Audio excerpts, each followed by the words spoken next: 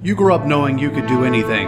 As a soldier in the U.S. Army, you'll test your limits and feel the pride of doing things you never thought possible. With guaranteed training in one of more than 150 career fields, up to $40,000 cash enlistment bonus, you'll earn a steady paycheck, get money for college, and gain valuable experience while you learn how to be a valued team leader. To find out more, call your local Army recruiter or visit us at GoArmy.com. There's strong, and then there's Army Strong. You're listening to From the Cheap Seats with Chris DeLambert and Brandon Atkins. You may not like your seats, but you'll love the show.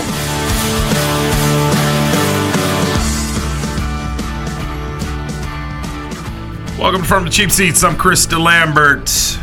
Professor Trent Nichols and I hanging out all by ourselves, man. It's lonely in here, Trent. It's lonely and cold. It is cold, man. I think I'm going to run out during one of the breaks and snatch up a hoodie or something.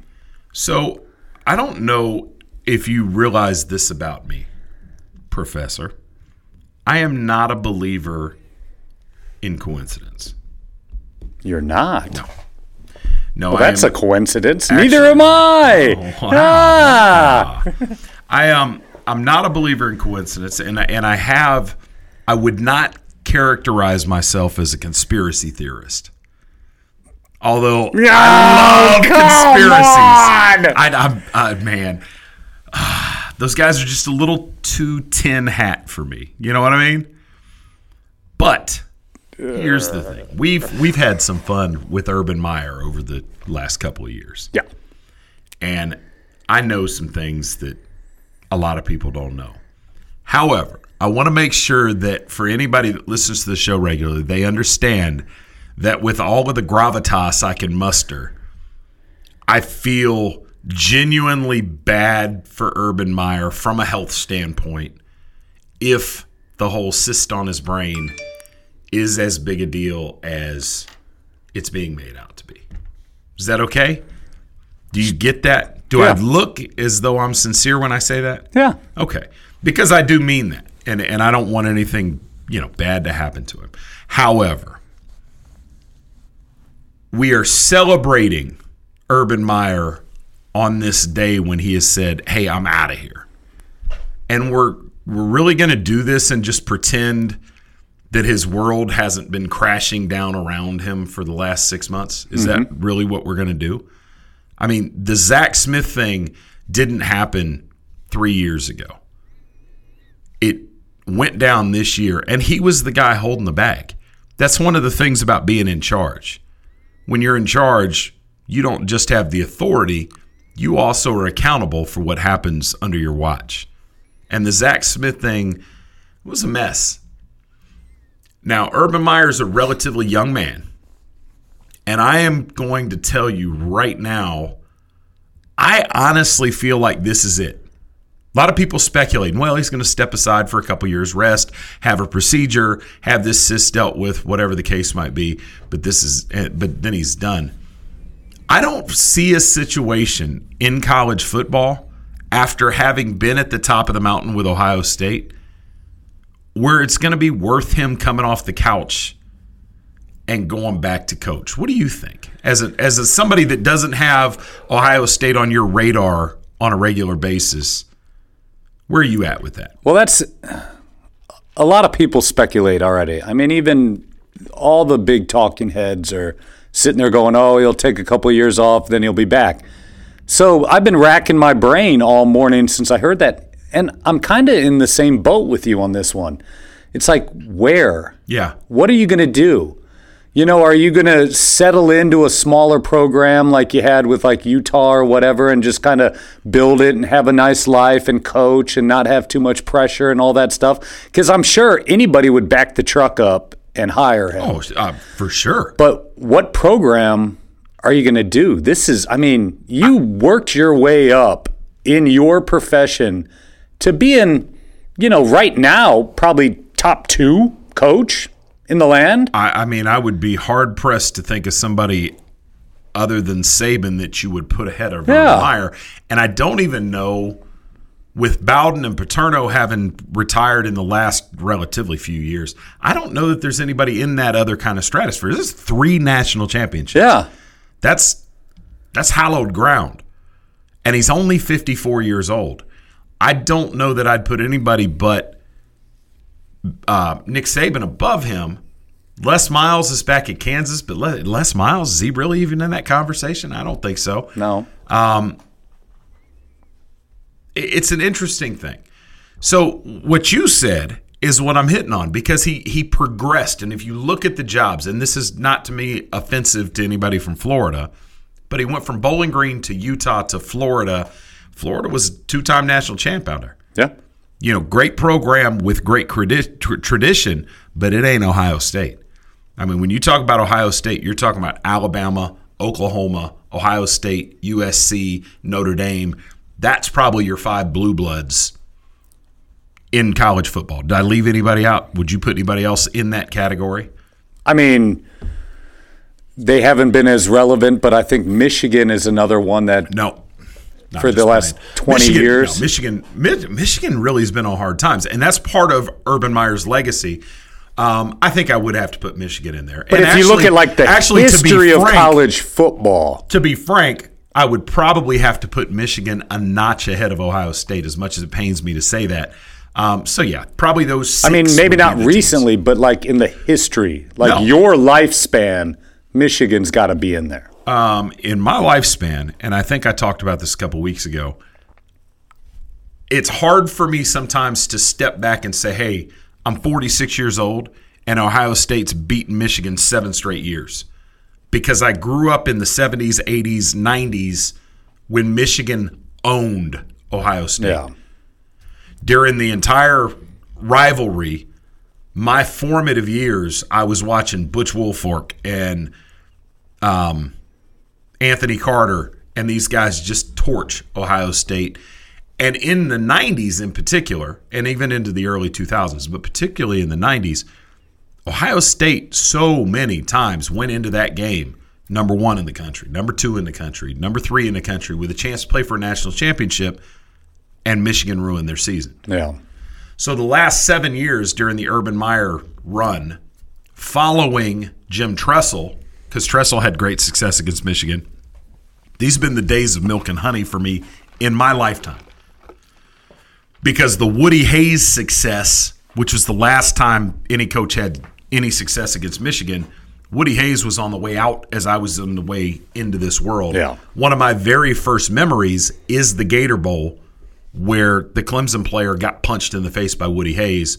I was probably 4 years old, 5 years old, and I remember distinctly watching that on my grandparents' floor model black and white TV. And, resolution wasn't what it is now. Replays were slow to come, and we saw it happen. And I can remember being the one in the room, and I was like, he just hit him. And everybody else was like, what are you talking about? Because that was at the end of the game. Ohio State was about to take an L to Clemson. It was something else. But that is one of those moments in my life that I remember. And it really legitimately is one of my first memories. So my point with regard to Urban Meyer is I will always hold him in esteem because he went 7-0 against Michigan. That's all that matters to me. The national championship was great. Great, but that's not what I'm going to remember about Urban Meyer. I will have to really think about, did Urban Meyer win 1? Did he win 2?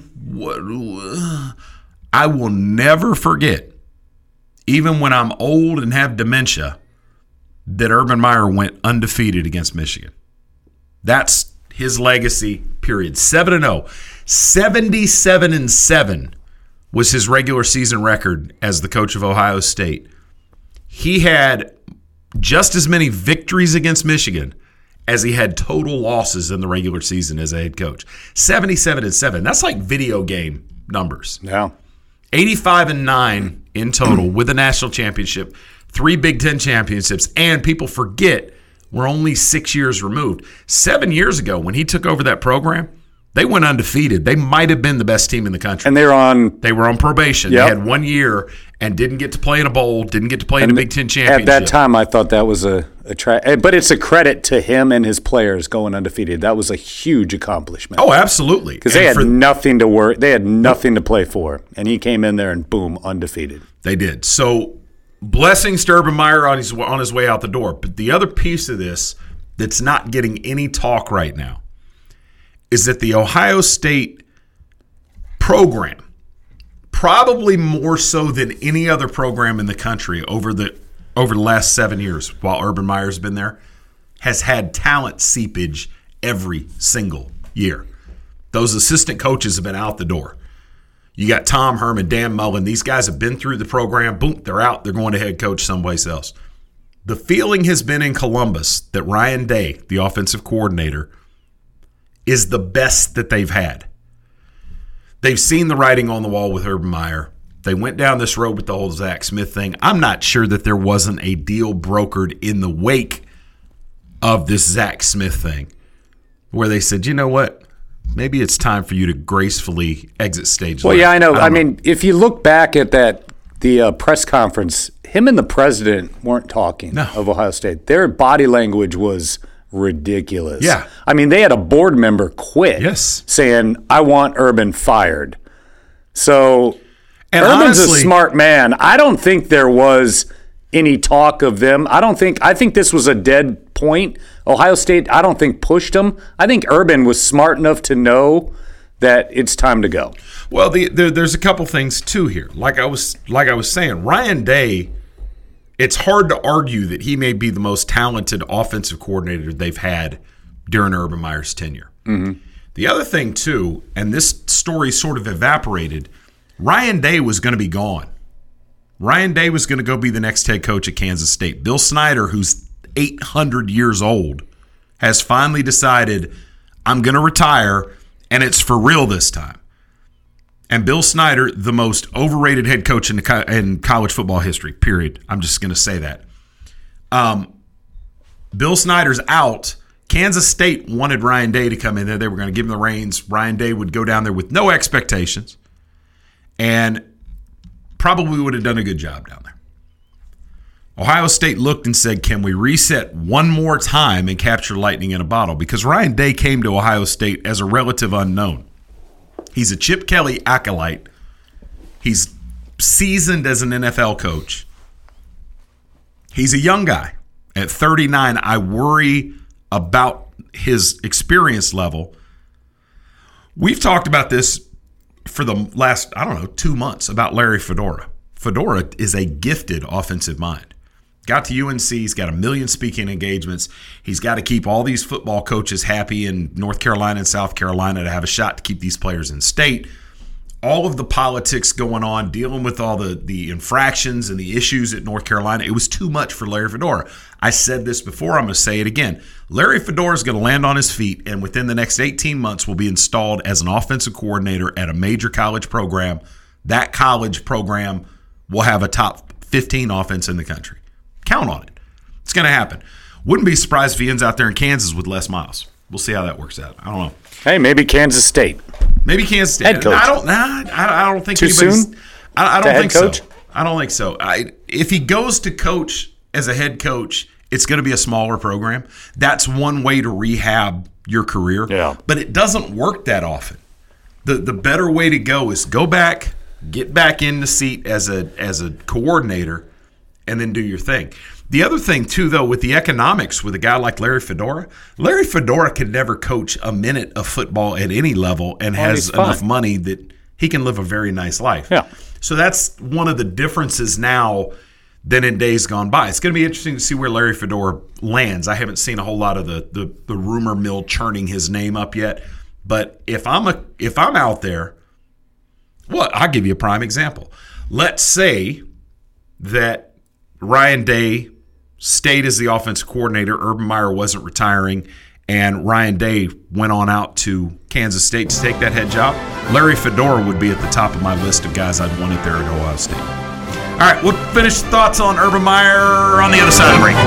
Krista Lambert, Brandon Atkins, Two American patriots trying to make sports talk radio great again. The V Foundation and board member Robin Roberts are dedicated to declaring victory over cancer by funding cutting-edge research. Jim Valvano's greatest legacy is the V Foundation.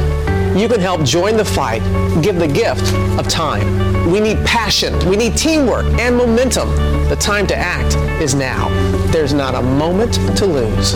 Every dollar counts. Every day counts. To find out how you can join us to defeat cancer, please visit jimmyv.org. Welcome back to From the Cheap Seats.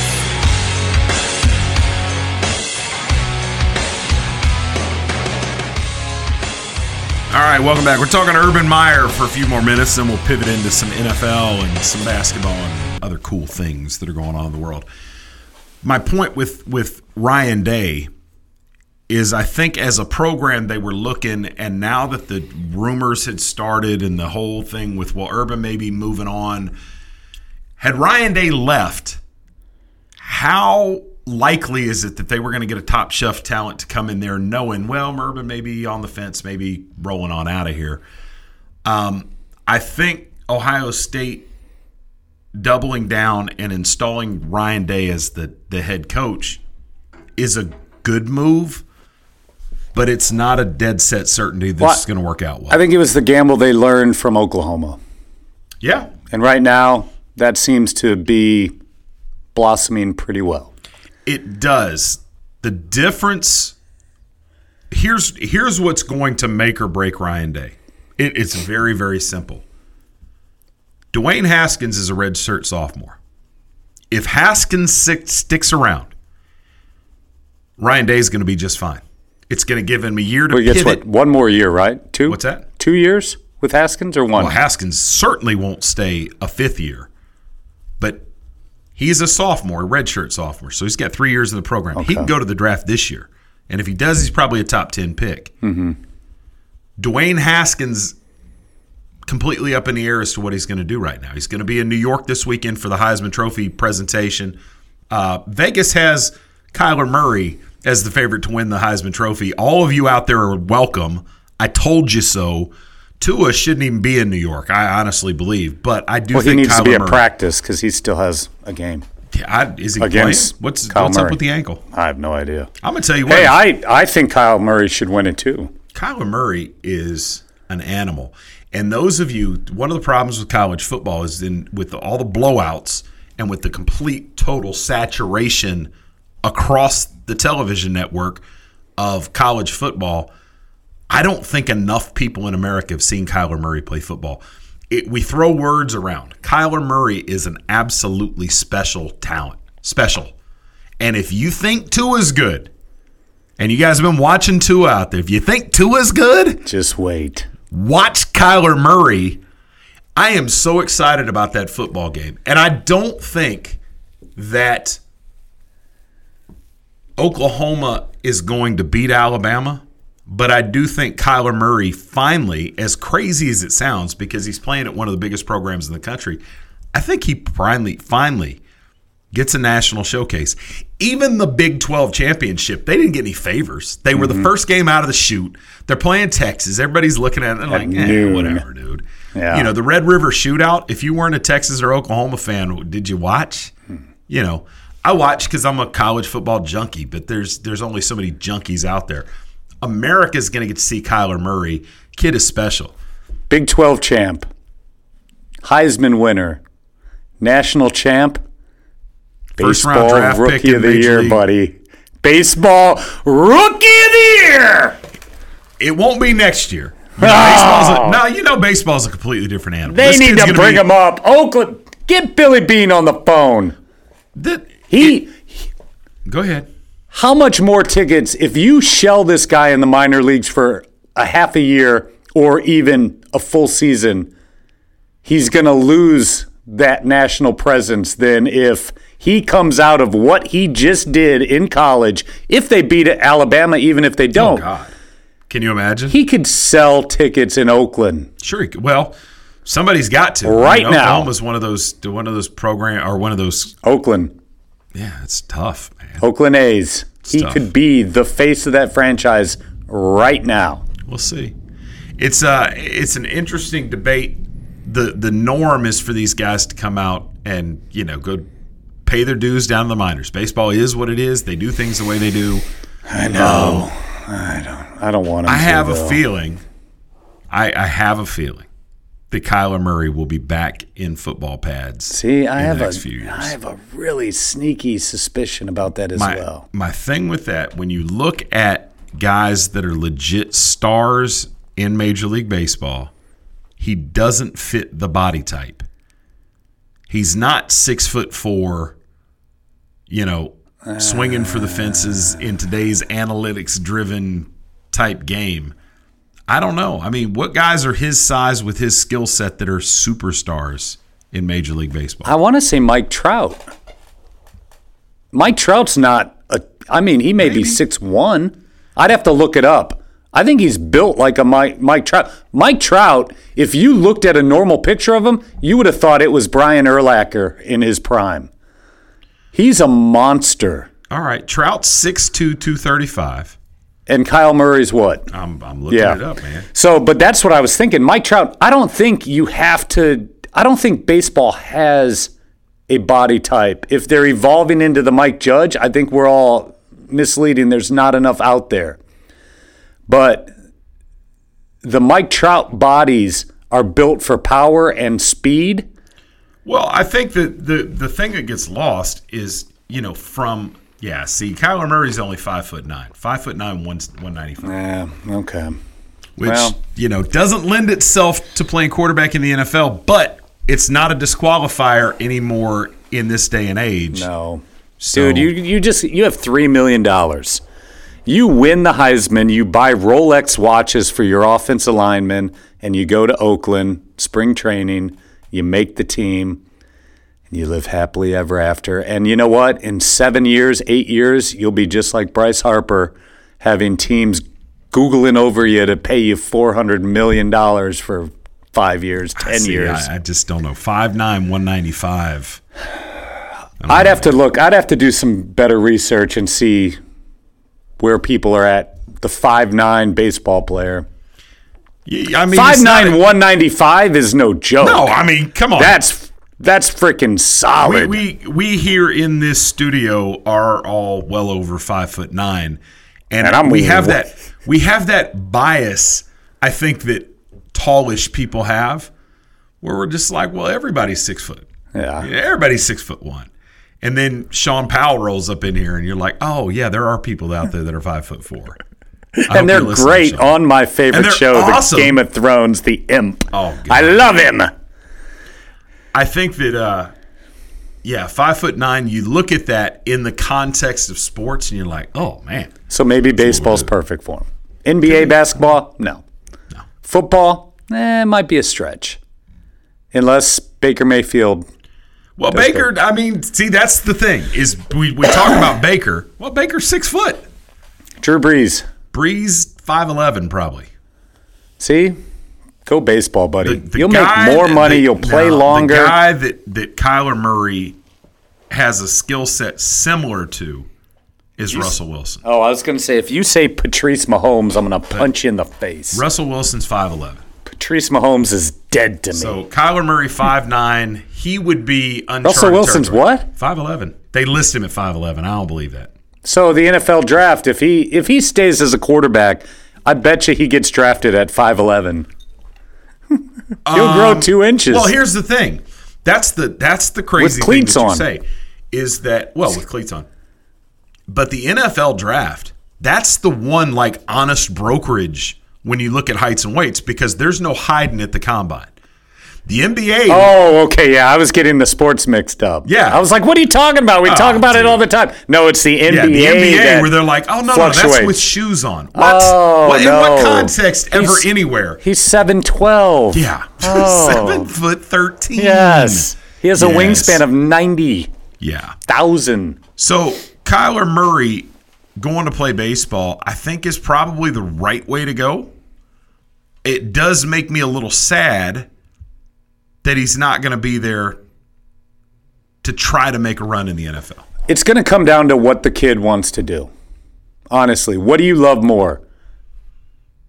Patrice Mahomes loved football. I don't think so. He didn't go and play. Continue to call that dude Patrice. What did he do to you? Because he loved football, and he could have been in the minor leagues right now, playing baseball. He could have been. So he picked football. But I think Murray has the same choice. What do you love?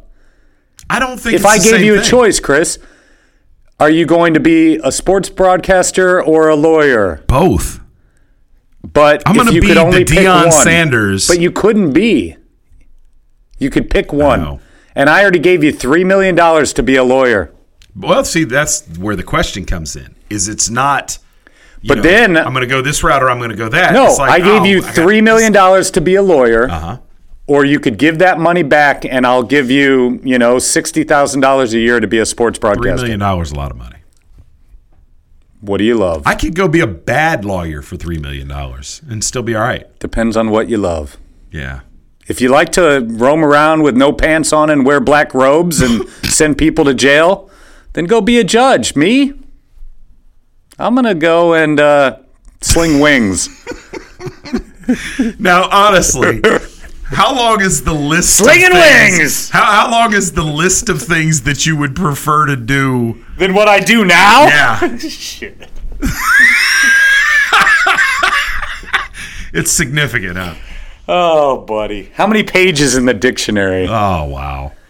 But I love what I do every once in a while. I don't think there's really a choice to be made there with Kyler Murray. No. Because I think at 5'9", you're in uncharted territory. Yeah. You're in, like, Doug Flutie I thought he was territory. taller. If he was 6 foot, maybe there's a question. No.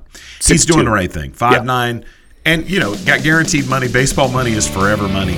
I hope that he becomes a transcendent type athlete. We'll see how it works out. Good luck, Kyler Murray. Bon voyage, Urban Meyer. See you on the other side.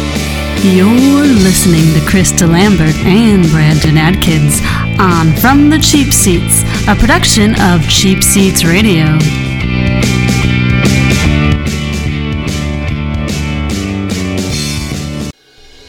Are you ready to sell your home and don't know which realtor to choose? Well, not all realtors are the same.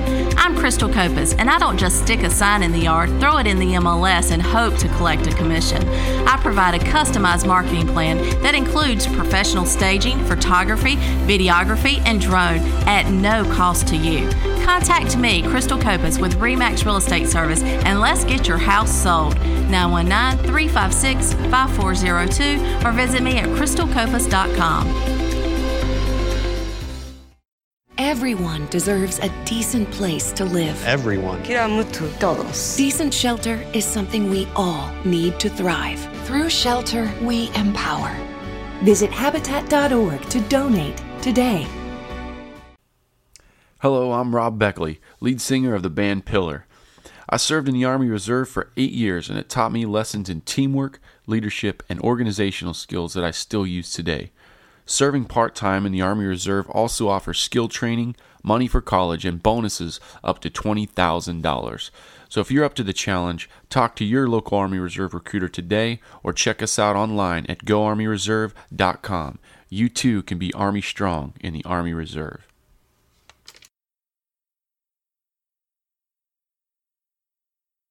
You know what really gets a party started?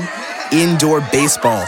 Yeah, just find a broom or a pool cue, and you can use like anything as a ball. Cans, bottles, shoes. Hey, bro, toss me that avocado. Most party fouls are pretty dumb, but if you decide to drink and drive underage, you could lose your license and your freedom. Underage drinking and driving, the ultimate party foul. Learn more at ultimatepartyfoul.org. Brought to you by the National Highway Traffic Safety Administration and the Ad Council. And now, from Sanford, North Carolina, Krista Lambert and Brandon Atkins. Got money, got fame, fast cars and everything, yeah.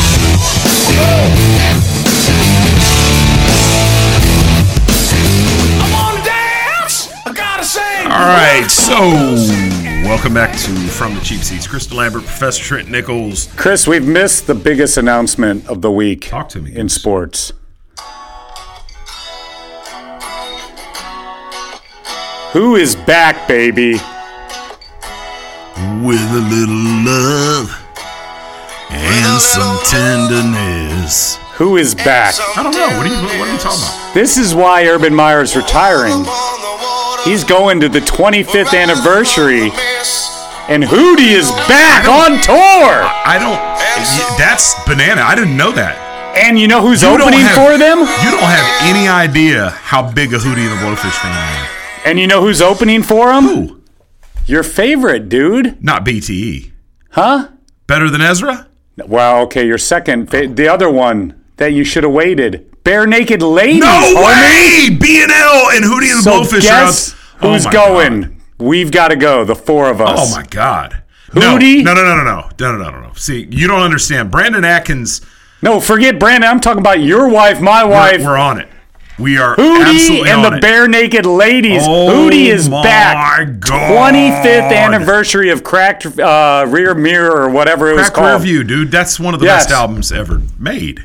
They had just announced it. I heard Darius Rutger on the radio today. They've been working on a new album. He laughed and said, we'll play like 2 songs off the new album, but it's all going to be about yes, Hootie. The last time I saw Hootie and the Blowfish, I said Better Than Ezra. Better Than Ezra opened for them. I saw him down in Birmingham at the amphitheater down there, somewhere south of Birmingham. I can't remember what little town it's in. I apologize.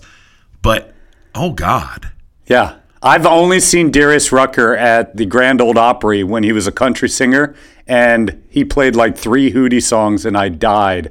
And this is it. This is my opportunity. Dude, we must do this. Hootie is back. 2019, the 25th anniversary, and Bare Naked Ladies is opening for them.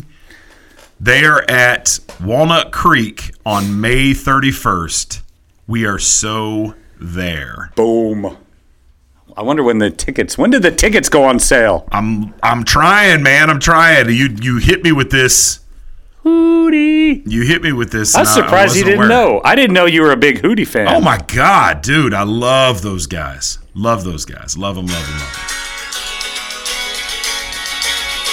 The Dolphins make him cry. And you know what he said? He said the Dolphins are going to go 10-6, and Tannehill's going to be the MVP of the Super Bowl. Well, he said that's going to happen this year. Yeah. He said that this morning. Yes. Yeah. Well, okay.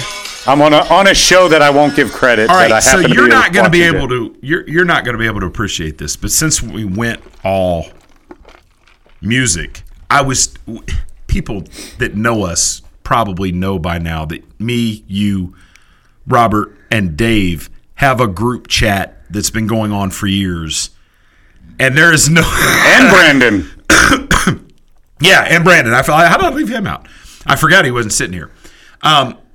We have a group chat, and some of that stuff, dude, if someone were to commit that into book form, can you imagine? It would be a Netflix series. Oh, dude, it would be a national bestseller. Oh, my God. Some of the stuff that comes through there is not fit for public consumption. But you guys never fail to crack me up. But it's also a place where I go to cry. And on occasion, I have to have a shoulder to cry on. And yesterday was one of those days. You won't be able to appreciate this the same way that Brandon Atkins would.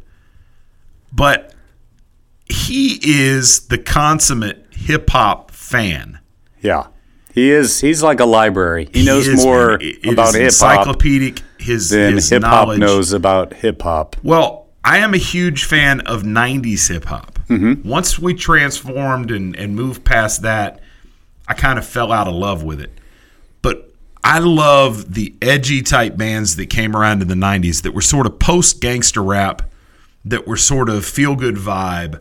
And there are songs that just really, really resonate with me. And one of those is by the band De La Soul, and it's called Ring, Ring, Ring. Sorry I can't get through. Why don't you leave your name and your number, and I'll get back to you. Hey, how are you doing? Sorry I can't get through. Why don't you leave your name and your number, and I'll get back to you. All right, so that, to me, is a great all-time hip-hop song. Yeah. De La Soul, Ring, Ring, Ring. Anybody disagrees with me, you're just wrong. Well, what I found out yesterday, and this hit me at my core, and I was torn up about this. I go on these bunny trails in life. Everybody out there that listens with any regularity knows I am completely ADD. And it pervades over all of my life. My wife, about once a week, is like, why don't you medication? No. I wouldn't know what to do with myself if I wasn't ADD. I enjoy being ADD. I understand the hurdles that it creates for me because I'm like, oh, bright lights. But I end up on these bunny trails. And yesterday, I was in a gas station and I heard a song and it sent me on a bunny trail. And I went back and I actually like transformed. I transported back in time to England to when I was in junior high school. And I was looking at a band and I found my way to one of their hits. And I was like, God, I'm like in my own little world because I'm the only person in the world right now that is appreciating this particular piece of music. Yeah. It's pretty obscure, but it's just that good. But as I went through, I was like, I think I know that song. Now, Ring, Ring, Ring by De La Soul came out in 99. In 88, this song was released. I want you to think back to what you just heard. Are you thinking about it? Yeah. All right.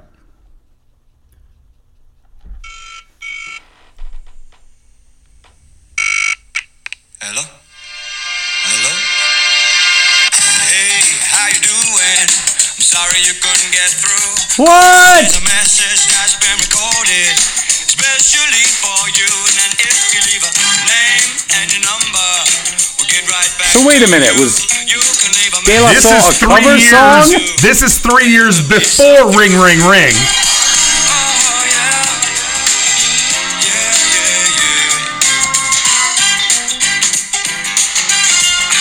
This is Curiosity Killed the Cat. That's from 88. So I did what I do, and I go straight to Wikipedia, which is my reference for all things in the world. And yes, De La Soul's Ring, Ring, Ring was, quote, unquote, a recreation of Name and Number by Curiosity Killed the Cat. Isn't that something? It shattered me. I was like depressed. I put it up, and you guys didn't have any idea what I was talking about. You in particular. I'm sure that Brandon, and at the risk of sounding a little racist, Ricky probably knew what I was talking about with De La Soul, and I even put the link up, and I know how y'all are. You're like, I'm tired of links. I'm not even going to go to it. I wanted to like give context between the two songs. Yeah, De La Soul jacked. And that's probably my favorite De La Soul song, and I had no idea. And the crazy part is, it's from a band that I love. I love Curiosity Killed the Cat. They were like... You didn't even know. I did. I had no idea. See, I was driving to work when that all hit, and the only thing I could respond to your Curiosity Killed the Cat was Scott Skiles. Scott Skiles. So here's and we'll the king of cocaine at Michigan State, Scott Skiles. Oh wow! We'll give you a peek into what goes on these top secret G14 classified group texts. So Fred Hoiberg is let go by Chicago a couple. We get a weather update. We get a weather update from Mr. Bricky. Yeah, I appreciate that, Brick. So Hoiberg is out in Chicago, and my statement was, if I'm an NBA GM searching for a new head coach, the first thing I do is, quote unquote, eliminate average white point guards from the list. It doesn't work. But you disqualified the reason why everyone's looking for an average white. And you said he's a freaking two guard. He is. Steve Kerr wasn't a point guard. Shut the hell. That's stupid. Steve Kerr was a shoot-only guard. Just put guard. You can't put shooting guard. And Steve Kerr is the reason why everyone's looking for these guards. Look. You point out, you're like Scott Skiles. Well, I couldn't think of any white point. I said Jeff Van Gundy, and you're like, he never played. I'm like, I don't care. And Van Gundy, he would have been a guard. If he would have been a guard because he's not tall. Okay, if you look at Van Gundy, his bio says that he played small college basketball. I think it's a lie. I think it's a myth. I don't think Van Gundy even knows how to dribble a basketball. I think that's the truth. And if you know this to be different, somebody's got video of Jeff Van Gundy actually playing basketball. What about Eric Spoelstra? Did he play basketball? Didn't play basketball anywhere. Spoelstra and Van Gundy are where good coaches come from. And that's from within the organization. These guys come and they're quality control assistants. Yeah, video they're doing editors. Cut-ups. Yep. They're doing that type of stuff. And they're learning from these basketball savants, and they come through the system. Those guys are where your coaches come from. Former players, it just doesn't work. Well, you know who I forgot? Who? Oh, he was more than average. I was going to say Jason Kidd. Kidd was horrible as a head coach. Yeah, I know, but yeah, he was more than average as a guard. And to be clear about this, I did say white point guards. Even though Jason Kidd is 95% white, it disqualifies him. He disqualifies him, yeah. But Billy Donovan didn't play in NBA, did he? Yeah, he did. Donovan played for a couple minutes in the NBA. Jeez. I think he played for the Knicks. I have no idea. And Donovan was a great college coach. I don't want to take anything away from him. But at Orlando, Well, no, he hasn't done much. Well, he wasn't in Orlando. Was he not? Oh, that's right. He went to Orlando but didn't go to Orlando. Yeah. I forgot about that. I don't know. Yeah, Brad Stevens played college basketball. Well, Brad Stevens is 8 feet tall, too. He's 7'13". Yes, he is. Well, he has a 94-foot wingspan. So Scott Skiles, dude. See, you threw Scott Skiles. I hated Scott Skiles. And what did I tell you? What did I tell you was going to happen if you invoked Scott Brooks? That you're going to punch somebody. You're going to get drive wherever to wherever you were at, and I was going to fight you. But I didn't know Scotty Brooks. I didn't think played in the NBA. Either. Yeah, Scott Brooks. Yeah, Scott Brooks played for the NBA for forever. I don't know him. Yeah, he was one of those guys. What about Rudy Tomjanovich? Rudy wasn't a guard. Rudy's a huge guy. Yeah. Rudy, see, you don't know Rudy's history. Rudy has one thing that he is best known for. I think it's fighting somebody, right? Or getting beaten or something? Yeah, punched? He got punched in the face. Yeah. Kermit Washington, I think, was punched him in the face. Broke his jaw. Yeah. Right? But, these big guys, that's a different thing. Phil Jackson, but short, white, average point guards, they don't make good coaches. So we know why John Stockton has disappeared out of the national scene. I think Stockton's one of those guys that was like, it's a lot of headache. But okay, so what about Bobby Hurley? He's doing a good job right now as a college coach. Could he transition into the NBA and be a good coach? No. College coaching and NBA coaching are two entirely different animals. You're not going to out X's and O's somebody in the NBA. Yeah. I mean, we can talk forever about Phil Jackson and that triangle offense. What's Brandon's favorite saying? It's about the Jimmies and Joes, not the X's and O's. Hey, Luke Walton's a good coach. Wasn't he a guard? Not really. And no, Luke Walton's not a particularly good coach. That's just my thing, though, is that the college coaching skill set and the NBA college coaching skill set, two entirely different animals. Figure we'll finish that thought, or maybe not, on the other side. Krista Lambert and Brandon Atkins always help me with my draft picks, but I sure wish they would stop hanging out with Zeke Elliott.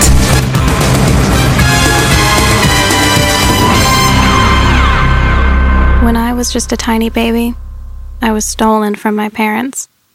I was imprisoned in a cramped cage and was touched and photographed completely against my will, solely for somebody's profit. Then I started to grow bigger, and they locked me away for life. If you knew that was the life of a tiger cub, would you still pay to pet her? Learn how they're exploited through petting and photo ops at cubabuse.com. My name is Bobby. I'm a veteran and lost my leg to a roadside bomb. My victory was going from a wheelchair to becoming a weightlifting champion. I'm Sam. I'm a veteran. My victory was finding a career that I could be proud of. At DAV, we're on a mission, helping veterans of all generations get the benefits they've earned. I'm Cece. My victory was finishing my education. When America's veterans win, we all win. Help us support more victories for veterans. Go to DAV.org. You're listening to From the Cheap Seats with Chris DeLambert and Brandon Atkins. But if you really want to know what's going on, Professor Trent, they should listen to you and me, Diamond Dave Kaplan. We've got a better grasp on sports, I think. It's astute analysis. Welcome back to From the Cheap Seats. So during the break, I just texted my wife and asked her, hey, do you know what you're doing in May? I'll be interested to see how that response goes. No, we're always down for some live music. And Hootie and the Blowfish, that's breaking news, man. I am so excited. So if you weren't stuck in your bunny trail of De La Soul, you would have known Hootie came out. And well, here's the thing: is yesterday I took a final in criminal law, and there are 5 finals that I've had to navigate. That was the third. That was the middle of them. The first 2, I felt pretty good about. This one yesterday, I choked it out. Ugh. I choked it out. I wrecked it. So I was really excited about it. And I actually was seeking drinking partners last night. You were working. Brandon's taking his kids to the parade. Kaplan was at choir practice or something. I don't know what he's doing. Bricky's 1,000 miles away. Dude, I haven't seen Kaplan in 9 months. Yeah, Kaplan. I saw his picture up in the post office the other day. I don't know what that's all about. I don't even drink milk because I get sad when I see his picture on the carton. So, and I was like, I don't have enough friends. It was a really sad day. So what did I do? I went back to the internet looking at music again. And I went through and I was like, you know what? I'm on this De La Soul kick. So let me go download even more stuff into iTunes. And I just went crazy. And I did. And my wife got home. And here's the thing. I had been looking for a drinking partner, which is a dangerous game for me to play. She came home from having had drinks with a friend of hers. They coordinate. They do this once every other week. They go meet up, have a drink, have dinner, whatever. And she gets home, and I'm full on pulling music from all over the place. And she's like, why don't you stop that and talk to me? And I was like, why don't you blow it out your ass? No, I'm doing this. I'm having fun. No, I'm playing. But I was on it, man. I was all over the place. Arrested Development, and then I found my way all the way back to old rap. Curtis Blow, Grandmaster Flash, UTFO, Eric B. and Rakim, and I was just pulling stuff. And now I have this elaborate list of stuff clogging up my iTunes, just adding to it, man. Takes me forever. I have no idea. You're like, well, do you have that song? I don't know. People astound me that have 35 songs in their iTunes. I don't know how to function like that. Oh, yeah, I think I've got that. I have 10 million songs. That's just because Spotify has 10 million. 10 million? Yeah. I like that.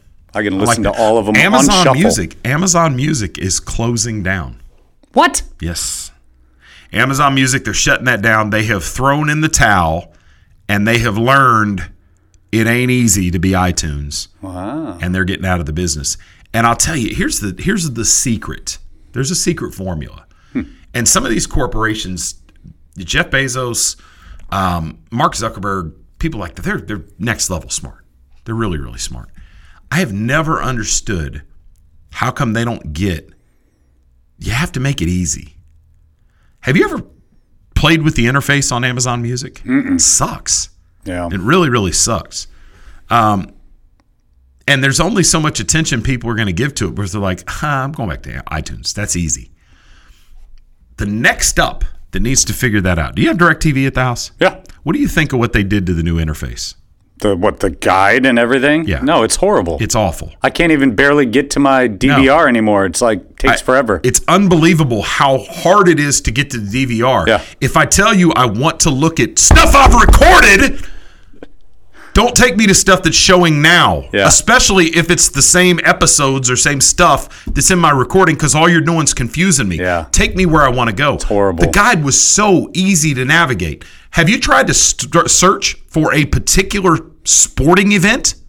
Oh, never a sporting event. Oh my God, if you go in and you put in a team's name, it will show you something from 6 months from now and say that's the only thing it's on. Yeah. DirecTV, get it together. It's brutal. Their update was very disappointing. You're not that important. You need to fix it.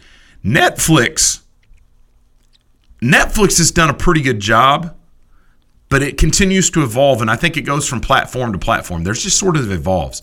We're in a good space. All of our TVs have an easy-to-navigate Netflix thing right now. Yeah. But there are others that are not so much. DirecTV, you're at the top of my list. Fix your interface. It's stupid.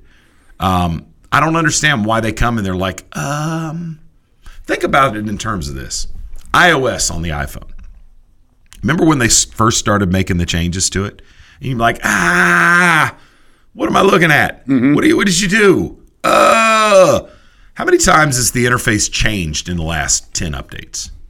It hasn't. No. Apple knows better. They're like, oh, no. No. We have the most popular device in the world. Let's not go playing with the format. That's DirecTV. There's no value. DirecTV. If you want to DM me your issues, we'd love to help you out. Oh, my God, dude. Oh, it's awful. Speaking of DirecTV, you did the right thing. Did you see the highlights from the Wilder Fury fight this weekend? I watched a lot on Twitter, but I did not buy it. What? Isn't that illegal to Periscope that? Well, no. People were live streaming it until Twitter caught them and shut it down. You had to find somebody else. Yeah. So I watched like the first 3 rounds, and then I did that. Dude, I'm going to announce it. This has been a couple of fights, 3, maybe 4 big fights now that have ended in these draws just to have rematches, I feel. It's a money grab, and I'm not enjoying this. You can look at the result of that fight and the reaction of the two fighters. That tells the tale right there. The fact that Wilder was like, yeah, dude, if you're happy about a draw, it wasn't a draw. Nope. Tyson Fury, it's funny because Fury got knocked down twice, but other than that, just... Dude, what's up with... He was dead. I know! And then he just like, all of a sudden, it was like, 7! Whoop! Is it going to be Easter Part 2 that we celebrate? What? I know. I thought he had died in the ring. Yeah. And he like took a little nap. And I'm up. I'm good. The WWE people were like, I need you to take a nap. And they sleep for 15 minutes. They're like, this is The Undertaker. Dude. You know, the WWE fans are tweeting out, The Undertaker in boxing. Well, he got up and got robbed. And it's funny to say that about a fighter that got knocked down twice and once got knocked cold. But he beat Wilder pretty soundly. The draw, nobody's excited about that. The whole thing is just a mess. Boxing, sort it out, dude. Sort it out. UFC is coming for you. When the UFC can figure out how to get out of its own way and stop oversaturating. I've decided that's the problem with UFC. Yeah. Is that it's the opposite of what you get with the NFL. The NFL's greatest characteristic is scarcity. And I think they would do well to get rid of the Thursday night games, make it a more exclusive thing where you own a particular time and date on the dial. When the NBA figures that out and quits moving games where we got 2 on Tuesday and we got 1 on Wednesday. All right. Dude, let me form my schedule around this. Let me know what's important and let me do it. UFC, every time out of the gate. What are we at? UFC 198? No, 208. Is it 208? Something like that. But here's the deal. They need to get rid of these FS1 and Fox and go back to once a month being pay-per-view, and that would solve your problem. Or that's what you're saying. Or they need to properly... You can't spread it around so thinly. Give it to me where I know it's going to be. Yeah. But you can't trot out every other week a new UFC, and this is the biggest fight card in the history of UFC. No, it's really not. No. It really, really isn't. I get, and I'm not trying to count Dana White's money or anybody else, but you need to roll it back. Give us something so that we know what to get excited about instead of, it's another UFC. It's another UFC. It's another UFC. You're hardening your niche brand instead of expanding into the masses. The whole FS1 and Fox thing, I think, is fine. But if you're going to go to a platform like that, give us something premium. Give us something good. Yeah. I think UFC is a sport that lends itself to a true Rocky type story. And if they could do this right, instead of overproducing it, instead of the Ultimate Fighter, the reality show where these kids fight against each other and all the rest of that stuff, dude, give us just quit trying to overproduce it. Give us a legit tournament. All comers. Show up here on this particular night. This is going to be the first round. We're going to do this tournament style over the course of the next 3 or 4 months. Number one gets a shot at the world title. Yeah. Or a contract with UFC. No, not a contract with UFC. I want to see a world title shot. I mean, for real. And I've been to UFC. I've been to mixed martial arts stuff all over the country. Every community in the country has UFC fighters that are down there grinding in the gym all the time. You get into, I remember back in Gulfport, Mississippi, Lexington, Kentucky. Lexington, these kids used to kill me because they would get to a point where they were like, I'm not going to do this anymore. I'm going to go ahead and I'm going to go in the Army. And we would enlist them into the Army. And then while they were waiting to ship to basic training, they would get into they'd be in a match and they'd break 3 ribs. And now all of a sudden they can't ship to basic training on time. That legitimately happened 3 or 4 times with these kids. We'll talk about it more on the other side. We're at the halfway point. You're listening from the Cheap Seats. Check us out at Cheap Seat Radio. You're listening to Krista Lambert and Brandon Adkins on From the Cheap Seats, a production of Cheap Seats Radio.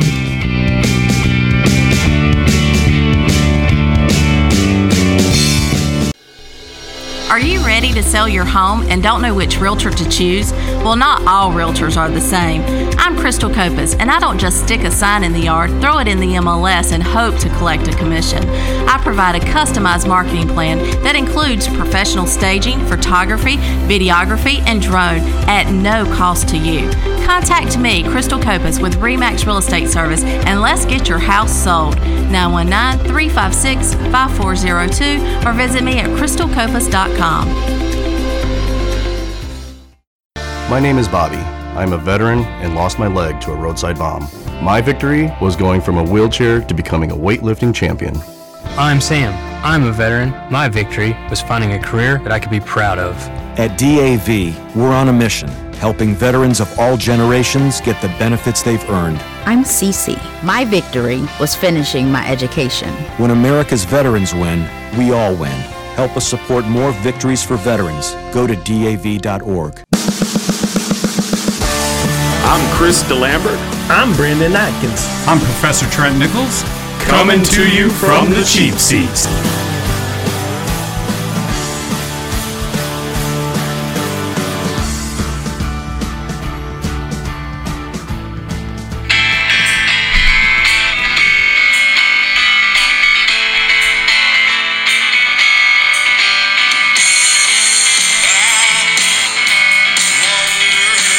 It's all Hootie, all day. Be the One from the Fairweather Johnson album, the second offering after Cracked Review. Have you ever been to a concert, Trent, where a band has come out for a anniversary and played an entire album from cover to cover in sequence? Oh, no, but that's what I was hoping. Because that was this summer. It was the 25th anniversary of August and everything after for the Counting Crows. And yeah, they played it, but they played a lot of their new album as well. You know what? And some of their other hits. But if it's a 25th anniversary album, you would think, maybe they would just hook it up, go old school. Maybe. It's a possibility. But there's nothing worse than going to see a band that's that far past their prime. And I'm not trying to bash you guys. I know you love Counting Crows. But it's been a minute since they were relevant. Dude, if I'm going out and shelling out $125 for a ticket, I'm not really caring about your new stuff. You better pick 1 or 2 good ones.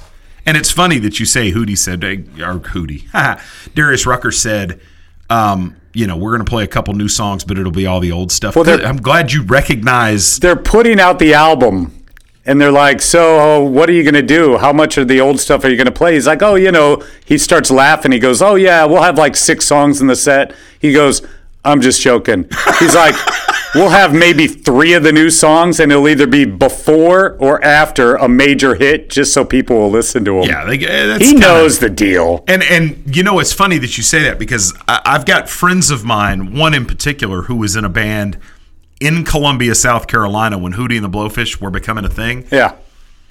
Hootie and the Blowfish, I would say it's fair to say about them, they're not spectacular musically. They are the greatest businessmen to come through that genre in that time period. I mean, they just knew how to do it. And they're a band that's interesting to me. We were talking about it during the break. I own every studio album that they've done, and probably all the compilations as well.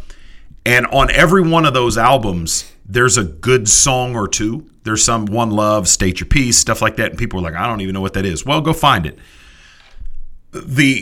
The issue is that for a band like them, and I want you to think about this as I say it, because when I say it to younger people, they're like, I never really thought about that. Think about how many times a band comes out and has that first album, and you're like, oh my God, this is unbelievable. That was Cracked Rear View. The thing about those types of albums is, a band like Hootie and the Blowfish had been touring and playing for years and years and years before they got that deal and put that album out. That is all those years to perfect those songs and curate those songs and figure out what people like and what they don't. And then you go on tour for a year and a half, and then you come back and they're like, hey, do that again. And you're like, well, really, in 3 weeks? Is that what you want us to do? And I get that they're writing songs on the road and the rest of that, but all the production work is done in that moment, in that studio, over the course of 3, 6, how many ever weeks. It doesn't happen very often. Mm-mm. And if you think about out there your favorite bands, think about how many of them put out one spectacular album, whether it was their first release or whether it was something that came later after a hiatus. It's because of all that time and energy that they were able to invest into that piece of art. You can't just replicate that every time you go in the studio. You know what I'm saying? Yeah. Well, I think it's the problem that I have is you hear a band, and for me, my judge is always the second or third album if I'm going to really like that band, because I feel like they get caught into, hey, we're paying you a lot of money. This is what sells. This is how you have to sound. And then they kind of evolve into what they want to be. And that's going to tell you if they have that longevity. Because my example of that is Weezer. Oh, God. Weezer's first album was very good. Yeah. But I'll be honest with you, their second album, I think, is probably one of my favorite albums of all time. Really? And it sounded so much better. I loved every song about that, and they became more of their own. One of the new bands that I love is Mumford & Sons, and they came out and they have now their fourth album, and their third album is totally different than what they started as. So I still like them, but they evolved into something different. So I worry about that. Well, some bands are formulaic, and some of them, as they go along, master the formula. Maroon 5 is one that jumps into my head. Maroon 5, you can pick up whatever their most recent album is. I don't even know which one it is. And you can butt it up against the first one. And it's pretty much the same stuff. It's just a formula. They pump it out. But I think when you look at a lot of bands, I hold to what I said earlier. Yeah. I mean, it's like an author. You have that one book in your mind that's amazing, and then they expect you to crank out 2 books a year, and you didn't have 15 years to devise that one great story that you put out. There you go. So we've cracked the code. But I will say this. Don't be disappointed the next time you go pick up a follow-up album, especially when it's the band writing their own material. My favorite band was only together for about 3 to 6 months before they had their first album. So who's that? Counting Crows. I didn't realize that. Yeah, very short. So their first album was kind of thrown together, and then they evolved into what they How did needed they to fall do. into a record deal after? I have no idea. Somebody heard them play, and they're like, hey, cut a record. Wow. Yeah, they didn't even know each other. They just all got together. Yeah, it's a crazy tale. I had no idea. Yeah. I still don't like them like that. That's all right. I love them. Adam Durant's, I love you, buddy. Okay. Great songwriter, great mind. And a very much accomplished ladies' man. And I just hate his hair, and I've been waiting for 30 years for him to get rid of those dreadlocks, but whatever. It's his thing, man. I mean, if he took the dreadlocks off, would you even know? I mean, if you saw him at Walmart this afternoon, if he walked into your bar with no dreads. Without the dreadlocks, I would be like, damn, you look a lot like Adam Durant. So if you had dreadlocks, dog, you would be Adam Durant. I like it, man. Oh, well. I like it. All right, so this show from the Cheap Seat is brought to you by Krista Lambert and not being on lithium to control his ADD. Because we have been all over the board today talking about everything. Lithium is like isn't that for ADD? Bipolar? No, it's not for Yes, it is! No, it's like Wellbutyrol or something, man. Lithium is for bipolar. No. I'm positive. I don't think so. Okay. Nedge, get your wife on the phone. She would know. She'll know for sure. Adderall for sure. Controls ADD. Yeah. Also a big recreational drug for the kids out there. Yeah, it's fun stuff. Don't do Adderall and don't eat Tide Pods. Don't do Adderall and don't take a towel and suck up Glade air freshener. Yeah. Speaking of, there's a twist coming in my life. Uh-oh. Mm-hmm. So, as everybody out there knows, we do trivia at Libations on Chatham in downtown Sanford every Thursday at 6:30. We're going to try something new this week. What? Yeah, it's going to be themed. Uh-oh. It's going to be themed. And this is inspired by the fact that the ownership group asked me, can we do Christmas trivia on December 20th? And I was like, sure. You know, we've done that before. We actually, for Christmas a couple years ago, we had like 150 people jammed into this place. Damn. But I was like, yeah, of course. But then I thought about it. And I was like, you know what? I think I could do that on a weekly basis. A theme? Yeah, it's going to take a little bit more creativity, but I think I got this. Do you have to wear a costume to play? Yeah, no, but you could. Okay. You could. And if trivia didn't go well for you, or even if it did, you could take that costume, do a little role playing when you get home. Perfect. However you want to do. This week, the theme is going to be Law and Order. Dun dun dun. Yeah, but not necessarily the TV show. See, here's how this works. Dun dun. We do a music round on the front and a music round on the back. All right? So the music generally has a theme. And I'll just as a for instance, one time we did James Bond theme songs. So you had to name the song, the artist, and the James Bond movie that it came from. Wow. Actually, no, it wasn't even the James Bond movie. You had to tell me who played James Bond in that particular movie. Roger Moore, For Your Eyes Only, and that one singer. Yeah. I don't remember her name. What? Huh? I was trying to answer the question. For Your Eyes Only. Wasn't that Sheena Easton? Maybe. I think it was. I don't know. Anyway, I completely lost my train of thought. I appreciate your that. theme, Law and Order, music theme. So it's not just for the music theme, but it'll be all the categories. And here's what I'm thinking, is that this week we'll start with music about crimes. You like that? Yeah.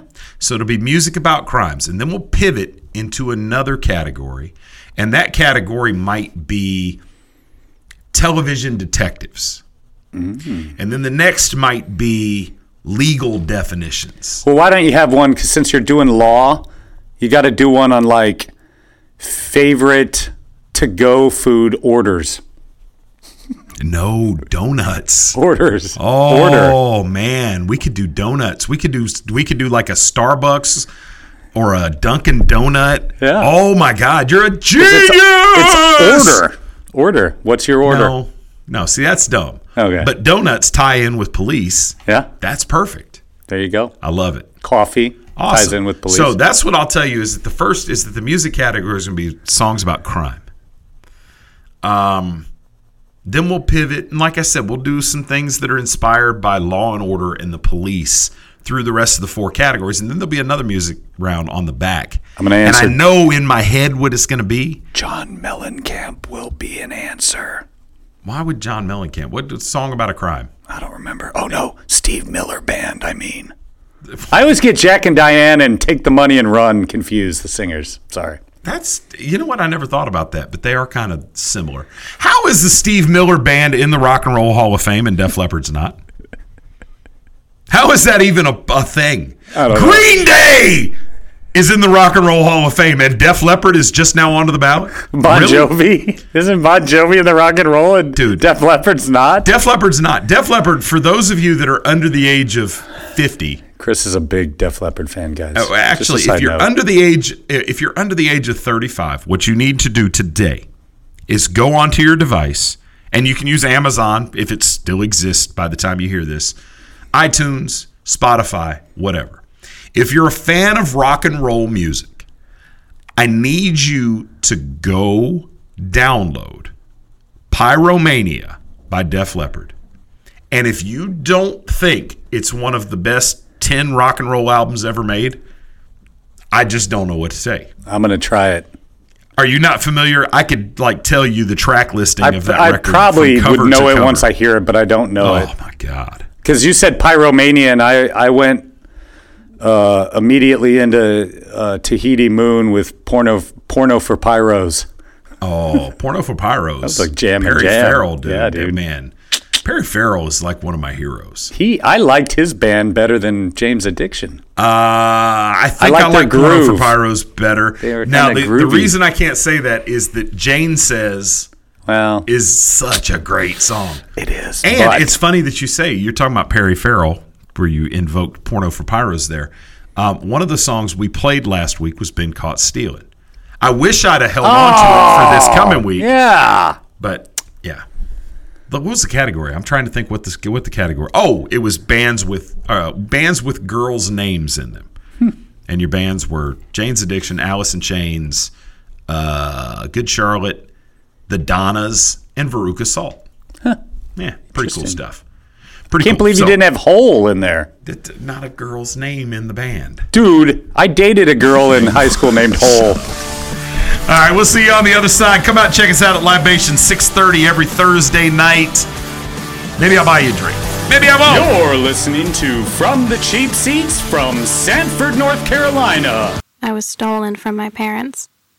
I was imprisoned in a cramped cage and was touched and photographed completely against my will, solely for somebody's profit.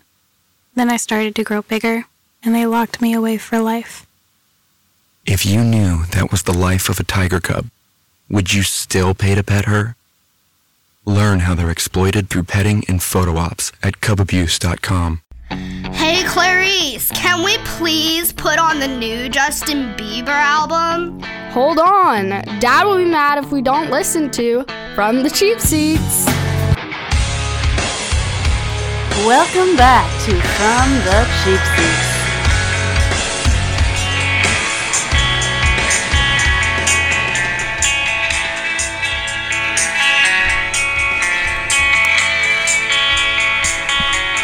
I told you. It's all Hootie on. Gonna make it better. You realize that for the next 48 hours, I'm going to be listening to the Hootie and Blowfish incessantly.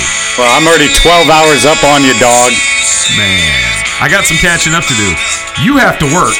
I, on the other hand, ain't got nothing to do. I got a 45-minute drive. I've got about an hour and a half nap and then another 45-minute drive. I'm ready. More Hootie. All right. All Hootie all the time. Can you sync your phone to your car stereo? Yes. See, that I own what I would consider to be a pretty nice car.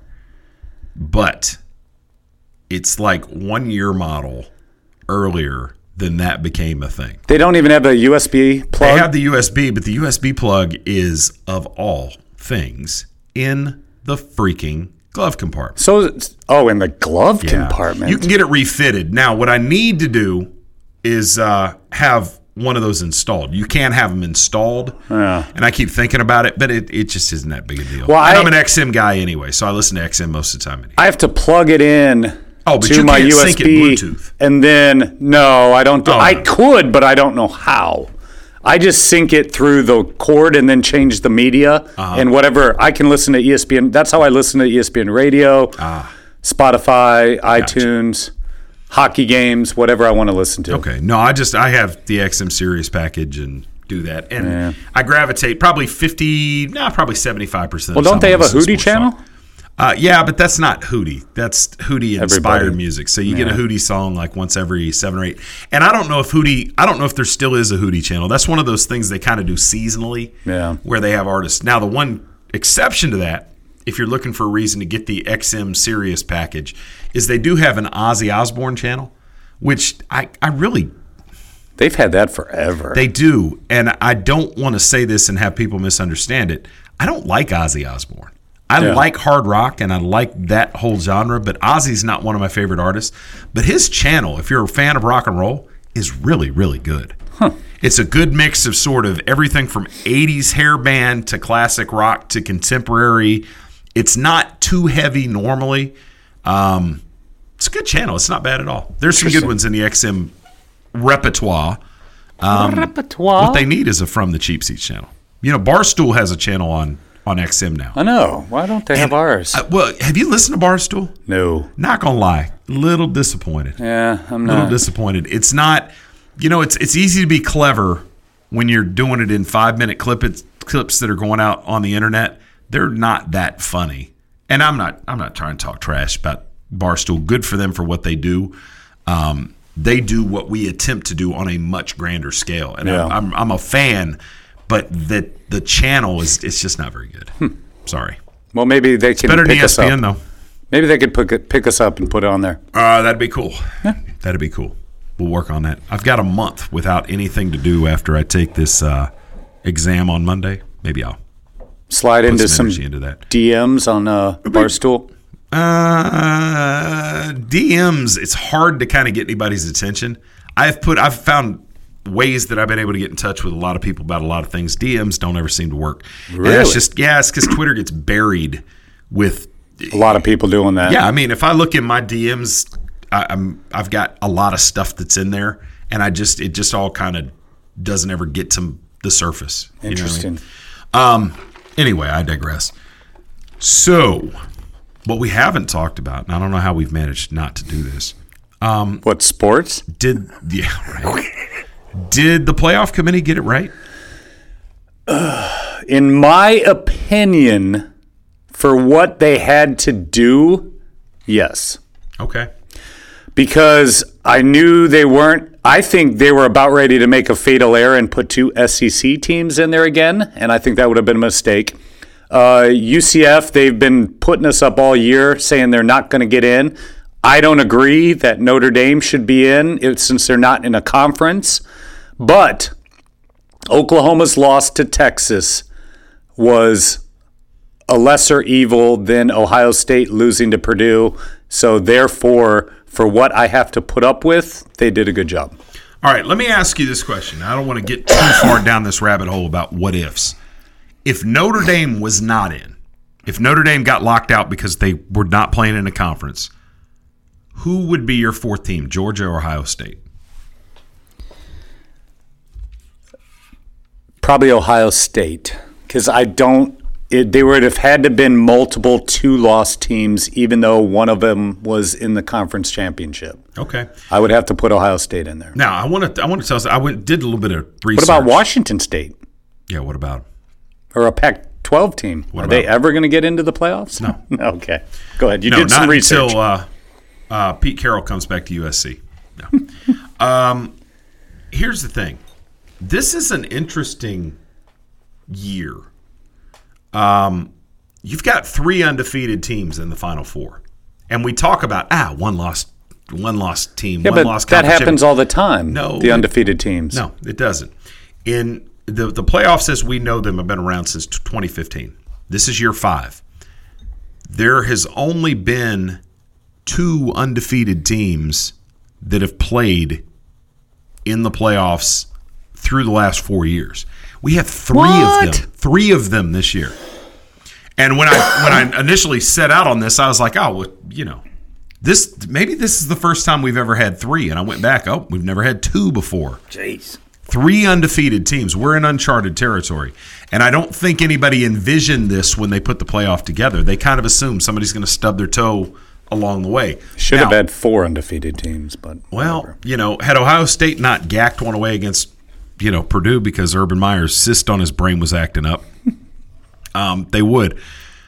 But here's the problem we have. Clemson and Alabama are playing on a different level than the rest of the country. Ohio State, Oklahoma, Georgia, those squads, they're good. They're really, really good. Alabama and Clemson, they have stockpiled so much talent, so much NFL size and speed. It's almost an impossibility for somebody to beat them in a game that they're not supposed to play close. You know what I mean? So a should very they good put team. Alabama versus Clemson first? I'd love to see it.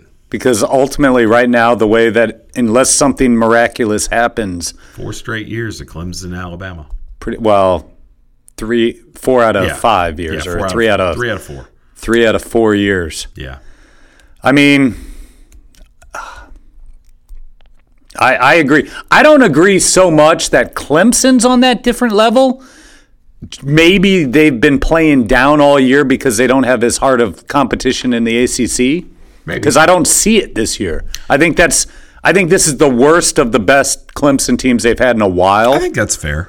But however, I think that's fair. However, as much as I am a huge Deshaun Watson fan, what Trevor Lawrence is going to be a year or two from now is frightening. Yeah. I mean, you're talking about a generational quarterback playing. We're excited about Tua. Oh, Alabama doing it when they finally got a quarterback for Saban out there. Oh, my God, oh, my God, oh, my God. Let me tell you something. Tua's all right. Tua's not as good as Kyler Murray. If I had him in a vacuum, I'd take Dwayne Haskins over Tua. That's just me. I think we talked about this. I think everybody finally got a chance to see Kyler Murray on a national stage in the Big 12 championship. Yeah. But now, for real, they're going to see him front and center. Tua's all right. See what happens when a really great quarterback ends up at a really great program? Because I'm not taking anything away from Tua. He's not garbage. Trevor Lawrence, this kid, as a freshman, has been pretty doggone good. But when you look at the tools, oh, God. What is this kid going to do over the next couple of years, man? When you're talking about a guy that's going to have the best skill position players in the country around him with a defense that's not going to give you more than 14 points on any given week, what is this dude going to do? Woo! Be ready. Alabama's riding this Tua train right now. Clemson in the next couple of years is going to be something else. Deshaun Watson was a great college quarterback. I don't want to take anything away from him, but Deshaun Watson, if you took both of these kids at the age of 18 years old, it's not even a contest. In fact, I don't know if anybody remembers, Clemson, when Deshaun Watson was pressed into service as a freshman, they had to roll the whole offense back. Yeah. There was very little they could actually do on offense when he first burst onto the scene. A year or two later, he becomes the Deshaun Watson, and he's doing his thing, winning a national championship for the Tigers. I'm telling you, Trevor Lawrence is next level. So, Trevor Lawrence, my biggest complaint is his hair? Yes. That's all I was going to say, man. Freaking cut your hair, dude. Well, he could do that, or he could rock some dreads. How cool would that be? No. No? No. So if you were advising him from a style standpoint, what kind of cut would you recommend? I don't know, but something I can't see out of the helmet. It's floppy. It's so. He looks so like he belongs barefoot on the beach in California surfing. And you know what? I assumed when I first saw this kid that he was a California kid. Yeah, me too. He's from freaking North Georgia. Oh. What? No, he's not. He's got to be from like Malibu or something. I promise you that he's Venice from North Beach. Georgia. Golly. Georgia. You know what I'd love next year is for a Clemson, Georgia title. I'm telling you, man, I'm really man crushing on this Fromm kid. It's his eyebrows. Not just because he's freaking pretty. He is pretty. I think he could be a part of this generation of quarterbacks that brings us back to the pocket passers. I'm going to tell you where you rely more on your brain and your football IQ than you do your athletic ability. I think I compare him, like I said, I compare him to a Peyton Manning because I think he's smarter than he is talented. Interesting. And he's pretty talented. Well, that was always Peyton Manning's number one trait, was what was going on between his ears. I don't know, man. He's got so much talent around him. I wonder how much of it is, okay, Fromm's got the tools to play in the NFL, and how much of it is, he's Ken Dorsey, where he's just, orchestrating this with great talent around him. I don't know. I do want to say before we get down that, because I'll forget, I want to give kudos to our listeners who told us in advance Oklahoma would be the fourth team in. Oklahoma got 28% of the vote. Ohio State behind them with about 25%. Georgia 19, UCF 9. You guys hit it out of the park. You're listening to Krista Lambert and Brandon Adkins on From the Cheap Seats, a production of Cheap Seats Radio.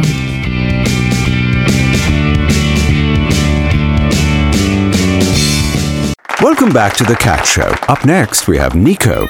Nico is a member of the Shelter Pet Group. That's right, a group known especially for their sunspot sleeping, ball chasing, leg rubbing, and of course, companionship. Just look how she struts. It's like she owns the place. And see how she curls up and cuddles her person. The pitch on her purring is simply perfect. Nice one. Fantastic cat. But really the best way to know an amazing shelter pet like Nico is to meet one. Visit theshelterpetproject.org today. Adopt. Brought to you by Maddie's Fund, the Humane Society of the United States, and the Ad Council. Hello, I'm Rob Beckley, lead singer of the band Pillar. I served in the Army Reserve for 8 years, and it taught me lessons in teamwork, leadership, and organizational skills that I still use today. Serving part-time in the Army Reserve also offers skill training, money for college, and bonuses up to $20,000. So if you're up to the challenge, talk to your local Army Reserve recruiter today or check us out online at goarmyreserve.com. You too can be Army strong in the Army Reserve. You're listening to From the Cheap Seats with Krista Lambert and Brandon Atkins. You may not like your seats, but you'll love the show.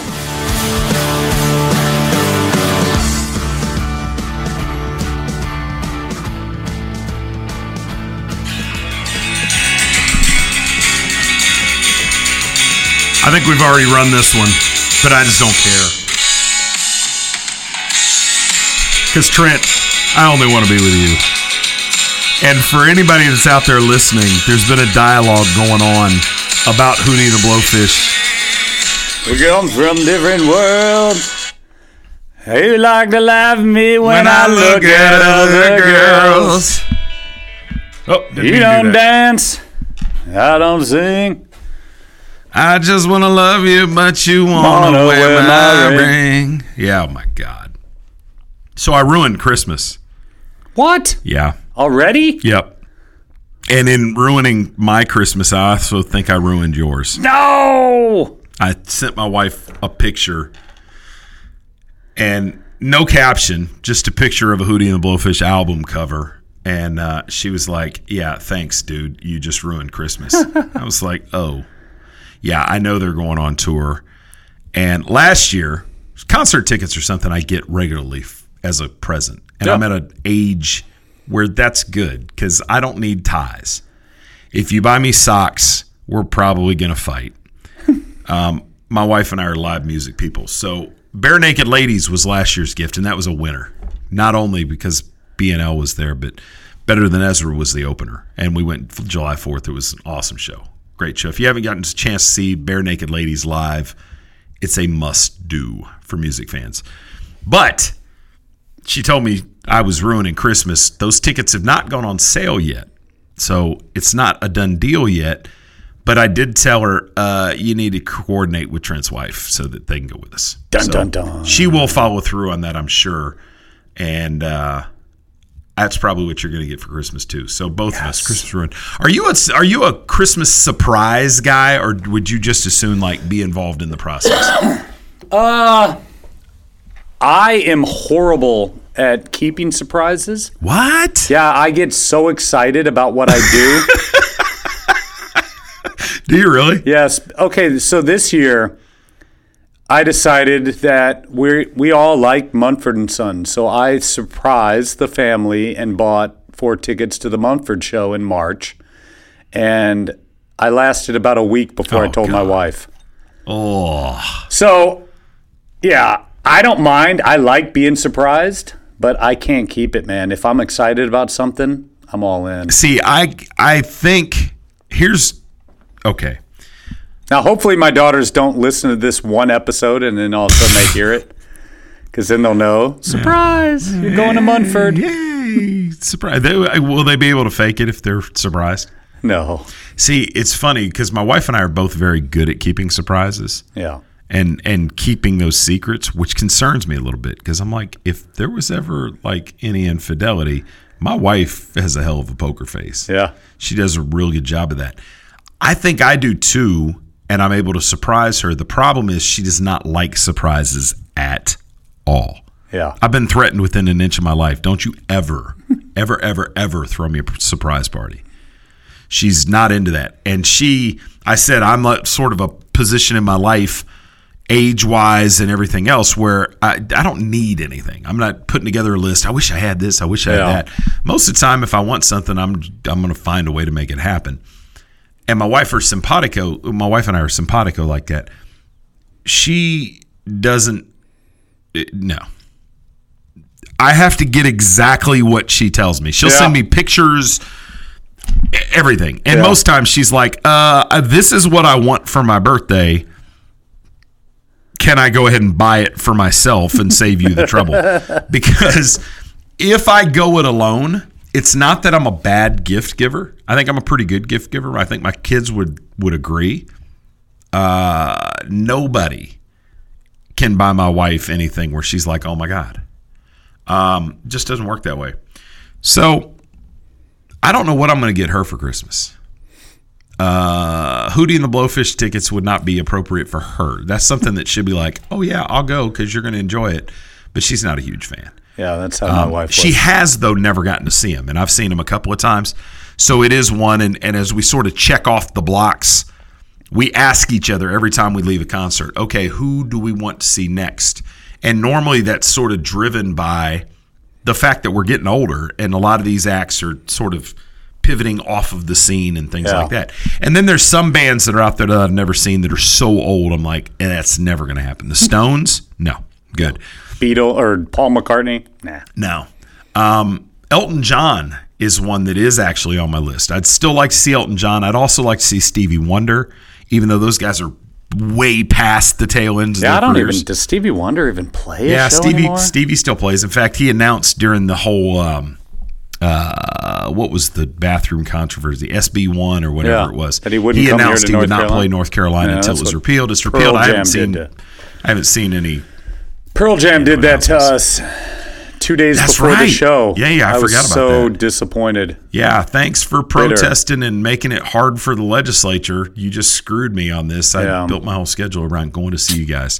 Whatever, Eddie Vedder, we don't care. Yeah. You're not relevant anymore. Speaking of bands that put out great first albums and never hit again. Pearl Jam. Oh, my God. 10. Whoa, what an album. Yeah. And I know there's people out there, for some people, Pearl Jam has sort of turned into our generation's Grateful Dead. Yeah. Where they're like, I just want to go and I want to hear the guys jam, blah, blah. No, well, thanks.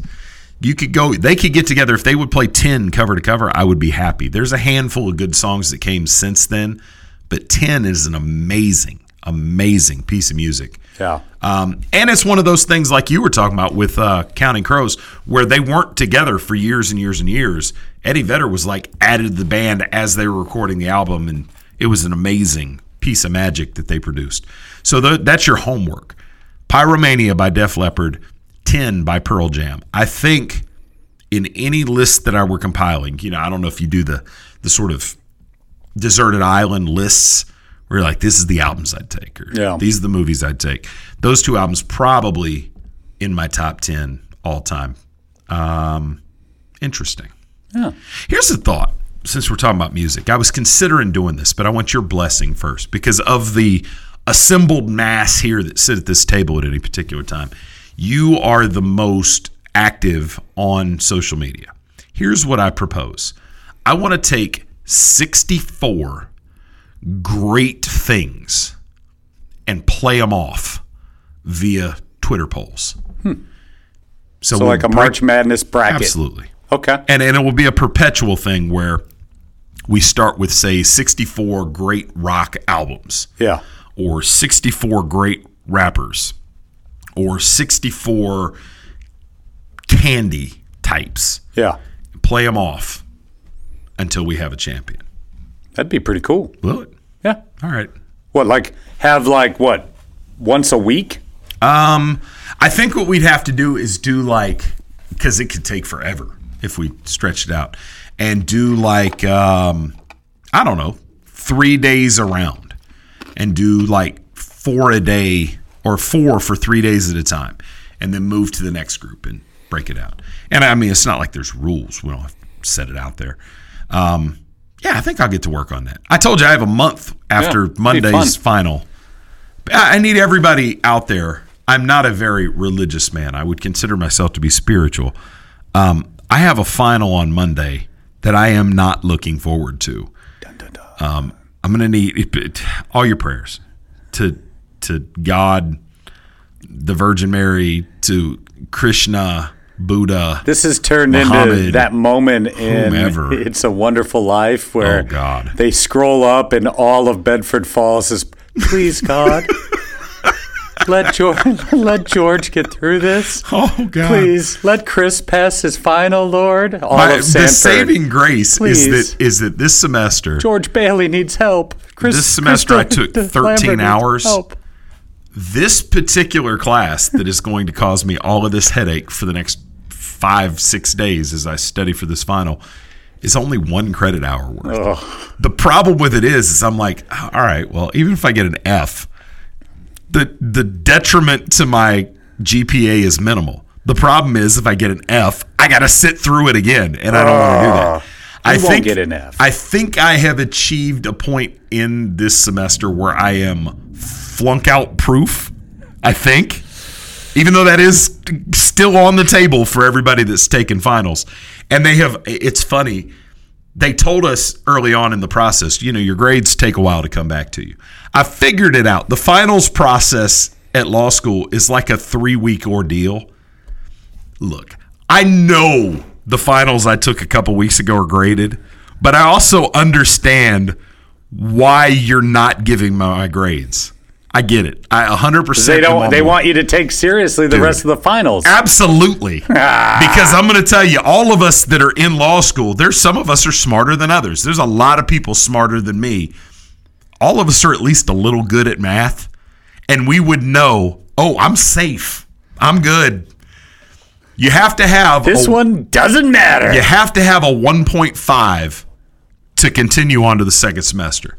At the end of the second semester, you have to have a 2.0. If you don't meet those thresholds, it's non-negotiable. You go home. And you have to wait a year before you can apply to get back in. And law school ain't cheap. What happens if you get cut? If I don't make the cut, I don't know, man.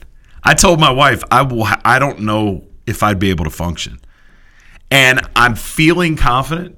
I'm feeling good about it. But I look at it and I'm like, there have been some times in my life where I thought, I'm good. I'm good. I smoked that. Like, what the heck? Yeah. The worst one, man, was I was in the Army at the Primary Leadership Development course. It's a rite of passage for everybody to go from E4 to E5. You have to go to PLDC, and the line is land navigation. And I went through, and I was a accomplished land navigator. I could reconnoiter. And we went through this course leading up to it, and they kept telling us, do not dogleg, do not dogleg, do not dogleg, do not dogleg. And by what we mean by dogleg is they give you at the start of the course they give you a starting point, and then they give you 5 distant points to walk out and find. And there's a number on these points. There's like 85 of them out on the course. I'll finish that thought when I come back. I promise it's interesting. You're listening from the Cheap Seats. Check us out on social media at Cheap Seat Radio. Love you guys. You're listening to From the Cheap Seats from Sanford, North Carolina. Everyone deserves a decent place to live. Everyone. Todos. Decent shelter is something we all need to thrive. Through shelter, we empower. Visit Habitat.org to donate today. My name is Forrest Gump. My mom always told me you don't have to sit down close to see the action. Sometimes it's better from the cheap seats. And that's all I got to say about that. Welcome back to From the Cheap Seats. So the year is probably 1993, I think. I don't know, something like that. And we'd done all this land navigation training to go do this, and I had a little bit more background with it than some other folks did. But they told us don't dogleg. Now, you have a starting point. You have these 5 points out on this course that you have to go find. And some of them are, mile and a half out that you have to navigate to. Well, the prescribed method for this is to go to a point, then come back to the start point, go to the next point, come back. Because that way, if you miss a point and you get the wrong one, you're coming back to the start point, so you still have a good chance to get the next one. If you dogleg it, what people do, and they're like, I'm not walking 10 miles today. I'm going to go out to this first point, and then from that point, I'm going to shoot and go to the next point and the next point and all the subsequent points after that. That's called doglegging because it takes you in a circular or loop type route instead of, back and forth. And, of course, I'm a hard head. I'm like, yeah, don't dogleg. Yeah, okay, whatever. So I'm like the first person finished. And I can remember there were about 150 people in my class. And we got back and we were at the meeting spot, and the cadre came out and they were like, all right, the following soldiers step forward. And they started and they were like, Specialist DeLambert. I was like, yeah! And I walked out and they called 2 names behind me and they were like, the rest of you, congratulations! It was the worst moment of my life. I was like, you got to be kidding me. Why? Because you doglegged? Yeah, I failed. I missed one of those points along the way. You had to get 4 out of the 5. And it's somewhere along the line. I mean, it's been, 30 years ago. I don't remember exactly. But, yeah, I failed land navigation the first time at PLDC. And I had never failed at anything. And I thought for certain, this is too easy. I got this. And I failed. Oof. And while everybody celebrated, it was like a national championship, and I'm standing there and I'm like, you got to be kidding me. So I had to go back out there a week later and redo the course, and it was me and 3 other people out there doing it on this. And guess what? I didn't dogleg. I did what I was supposed to do. Did you reek like an otter? Did I? Who? What? What did you say earlier? I can reek Reconnoiter. an otter. Oh, I was like, man, I reek like an otter. What is that? Like fish smell? No. So, yeah, that's kind of where I'm at with this whole law school thing is I feel good about it, and I'm like, I got this, but I do understand you're never safe until you're safe. Well, see, but if you didn't have that experience of failing that one time, you would be still very confident and potentially you could drop the ball now. That's true. I don't think you will. I hope that I don't. I mean, I've invested a significant amount to this. The other thing that I got going for me is I've been all right up to this point without having a law school degree. If I were to flunk out, it wouldn't be the end of the world. I've still got other things I can do. You'd have to give back that $3 million I gave you to be a lawyer. Man, that would suck. Yeah. I don't want to do that. But the cheap seats would still pay you. No, it would be mortifying to me. And it wouldn't be anything where I'm like, this is what I have to do with my future and I have to have this degree. It would be the failure piece. And, I think it's anything. I think people that have a sporting background have an advantage because nobody, unless you're Kyler Murray and you win 4 state championships in high school football, you understand what failure looks like and what it feels like. So I'm never able in any circumstance to get too confident because I know until the clock hits 00, you never know what you're going to get. Well, not to go down this wormhole, but hole. I mean, nowadays kids don't know what it's like to lose, even in sports. When everybody gets trophies and they don't keep scoring in soccer anymore, and the rest of that. I think there's a lot to be said for it, and I think that we'll see things are generational. I think we'll see a pivot back. if you want greatness, it's a process. You have to learn to be great. I mean, what did they motivate me growing up?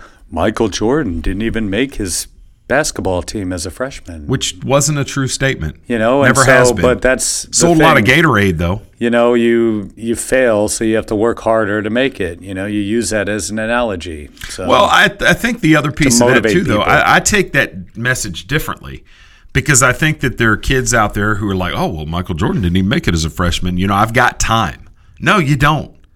You don't have time. You don't get these years back. When you're in high school in particular, the things that you're going to do the rest of your life, the die is being cast. You've got to figure it out. And you don't have to lock into a particular career path.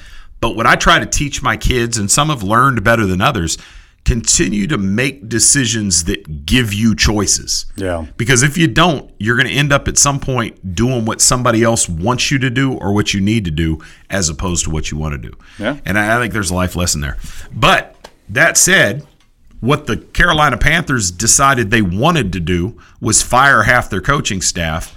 I'm trying to figure out if they fired the right coach. Dave Tepper, the new owner of the Carolina Panthers, has got to be losing patience with Ron Rivera and Cam Newton. Riverboat Ron, is this the beginning of the end? And did they fire the right coach? Why get rid of all these coordinators right now instead of waiting until the end of the year and cleaning full house? Well, the other piece of that too, though, is my question is, if I look at the Panthers this year versus the Panthers the last 5 or 6 years, which includes a Super Bowl appearance, the difference is not on offense. This has never been an offensive juggernaut. Plus, you subtract Greg Olsen. That team is a different team with Greg Olsen healthy on the field. Yeah. Always has been. But the difference is the front seven. Carolina is a team whose front seven has always been monstrous. Great linebackers, great defensive line play. It's not there. This is a team that gave up 52 points to Pittsburgh a couple weeks ago. This defense is not what it once was. Ron Rivera, for all of his good and bad traits, is a defensive coach, period. I don't get the firings on the offensive side of the ball. Doesn't make a whole lot of sense to me. I think that if Carolina didn't get this ship righted and at least make a serious push where they come down to the last week of the season in the playoff picture, I think it's the end of the road for Ron. Yeah. Tepper's there. Tepper wants to put his stamp on this team. He seems to me to be a guy that's not an egomaniac, but certainly a guy that wants to be recognized as the cat that's in charge. Ron Rivera is the person at this point that's synonymous with that team and, being in charge of it. Tepper came in, the Jerry Richardson era. Richardson, one of the most highly esteemed owners in all of professional sports. I think it's a chance for him to make a move. And in a day and age where we're watching guys like Sean McVay, maybe he's trying to find that next great cat to make a splash. I don't know. What do you think? Yeah, no, I think that what they need is to move on. I mean, we've talked about it in length about shelf life with coaches, unfortunately. Yeah. And I think you just get to a point where a fresh start, would I automatically say, well, what about McCarthy from Green Bay? Bring him in. No. That's not the answer. You're going to go through your struggles. The whole recycling of former coaches is funny to me. Well, he's going to get a job. Somebody's going to hire him. Sure he will. I mean, I told a Redskins fan last night that Jay Gruden's going to end up back with the Bengals next year. Not as the head coach, but they're all going to get the team back together. That's interesting. You're going to have Hugh Jackson and Gruden running the offense. Well, here's the thing. And Marvin Lewis will be up in the desk, the front office. I'd feel better about that if Andy Dalton were the offensive coordinator and somebody else were playing quarterback. The thing with Jay Gruden, I think Jay Gruden gets a pass this year. How? I need you to answer one question. He's saved with the broken leg. You're the professor. You're the smart guy in this building. That's sad. How in the blue hell did this set of circumstances arrive where Mark Sanchez is going to be the starting quarterback for a team that was willing to sign Reuben Foster, and Colin Kaepernick is sitting at the house? How is that even possible? If this was a different team and they were down to their third or fourth quarterback, Colin Kaepernick might not be in play, but you're talking about a team that's a week and a half removed from signing Reuben Foster. Mm-hmm. He of the multiple charges, but they won't take a flyer on Colin Kaepernick. They're going to roll out Mark Sanchez? My only concern now with Kaepernick, this has been a long time. It has. But nobody's even brought him in for a workout. When you look at the cast of characters they brought in, hey, the Kellen Bengals Clemens, signed TJ Yates. Tom Savage. Oh, my God. Yeah, why? I mean, I just think, don't get it. I'm just worried because Kaepernick, I don't know what kind of shape he's in, what kind he's done, how long it would take. Would it be, is there enough time to get him back into game shape? I'm going to tell you like this, Trent. When they signed Sanchez, he was just supposed to hold a clipboard. Oh, I hear you. You can't plan on a broken leg for McCoy. I got you, but the list of quarterbacks that they're bringing in includes TJ Yates. No. TJ Yates has been a very bad quarterback for a very long time in the NFL. Kellen Clemens. Are you kidding me? No. Come on, man. And I guess everybody's sort of trying to capture lightning in a bottle like Minnesota did with Case Keenum.